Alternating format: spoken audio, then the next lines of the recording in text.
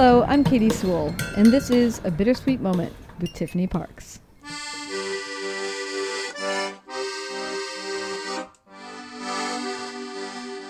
Hello and welcome to The Bittersweet Life. I'm Tiffany Parks, and this is your midweek Bittersweet Moment. You heard Katie talk a little bit about her diving experience on Monday's show and play a little bit of the audio that she had captured from that moment way back when.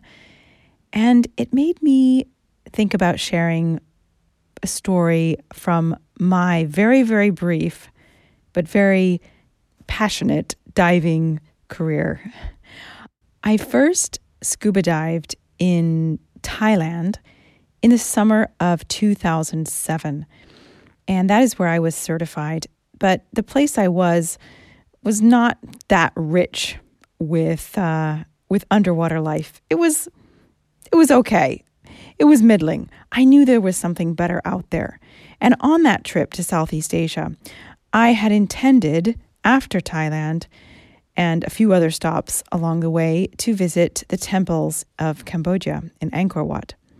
Well, I was so passionate about diving at this point, after only, the number of dives that it takes to become certified at the basic level.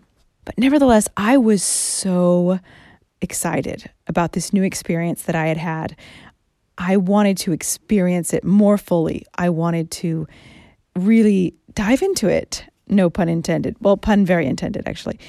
And so I was sitting in an internet point in Malaysia, trying to decide what I was supposed to do. Do I go to Cambodia as planned, or do I chuck it all and find a place where I can go diving? And I eventually chose the latter option. I picked up a guidebook on the area I was in, and I started flipping through it to try to find a great place where there was a lot of life, a lot of underwater life that I could explore. And I discovered a place called Palau Way. It is a tiny island off the northern tip of the island of Sumatra in Indonesia.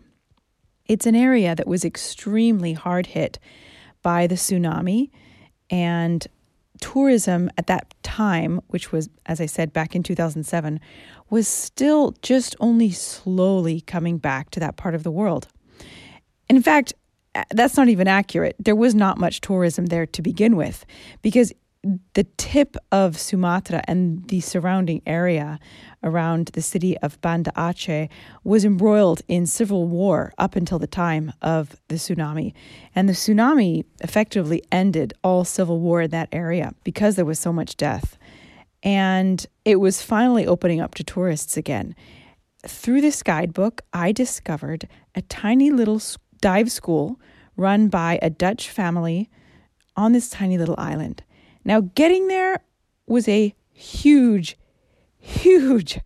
ordeal. I talk about it extensively in a previous episode. If I can figure out which one it is, I'll put it in the show notes.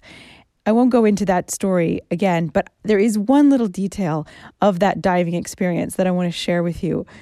And this dive school was wonderful, by the way. It was so rustic. It was so casual, familiar, just wonderful, lovely, extremely inexpensive.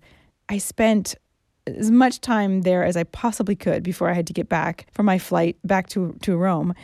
I went diving at least 2 times a day. I was obsessed. I was bit by the diving bug so badly. To this very day, I regret so much that I have not, since that time, ever been diving again. But that's another story for another time. But during one of my dives, it was getting towards the end of my period there, and I was really starting to feel confident. Although I was still a complete beginner, I had taken a couple of other extra trainings. I had done a night dive, and one day they proposed that we go on a micro dive, a dive in which you look for very, very, very tiny creatures, little porcelain crabs, seahorses, things like that. So we went down into the water, and it was a place that wasn't extremely packed with life because, again, we were looking for the details, the tiny little creatures. And of course I had my dive partner, but, we weren't really glued to the hip 100% of the time. And I never went out of range of anyone else. I never was to the point where I couldn't see the people I was diving with, of course. I was quite cautious. And as I was floating by a rock formation underwater, I was very, very close to the rock. I knew sort of which types of creatures I was looking for. And I was sort of skimming along the surface of this rock.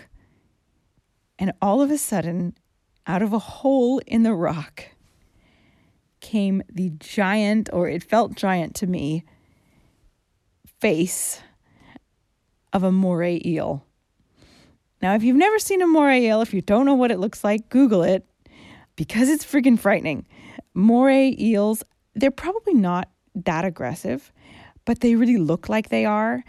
They kind of hide in these little holes in the rock. They kind of curl up in there. They just have their mouths wide open, and they have these sharpest teeth. It's terrifying, actually. And they just sort of breathe with their mouth wide open. Even if they're not attacking, they've just got their mouth open. And of course, they've got these buggy eyes, and they look so intensely threatening. The truth is, moray eels will generally not attack you if they're not provoked.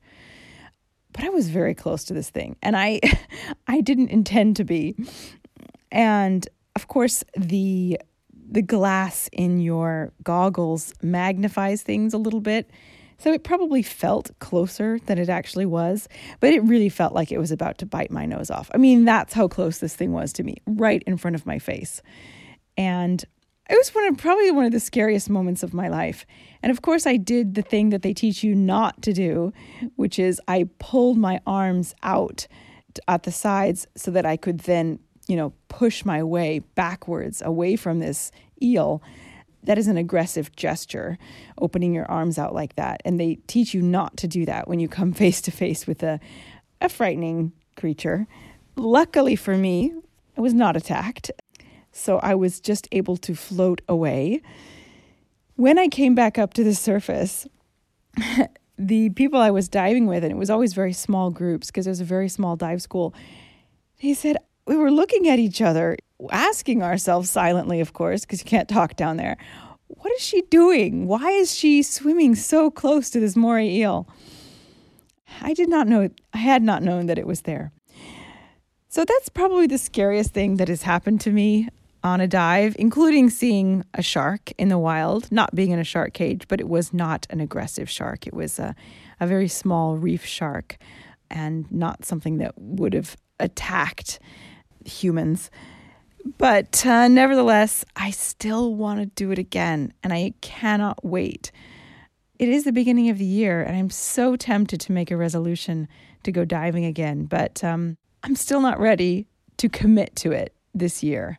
Because I've been burned the last 2 years, like probably so many of you listening have, when dreams and goals have just turned out to not be possible in these times. But I will do it again. It may not be in 2022, but I will go diving again. And hopefully I will not encounter another moray eel right at the tip of my nose. Thanks for listening to this bittersweet moment. Join us again. Bye. If you love the show, take a moment to leave us a review on Apple Podcasts. We love to read while you listen, and your rating might help someone else discover the show. Take just a couple of minutes to let the world know what you think of this show. It means the world to us. Thanks.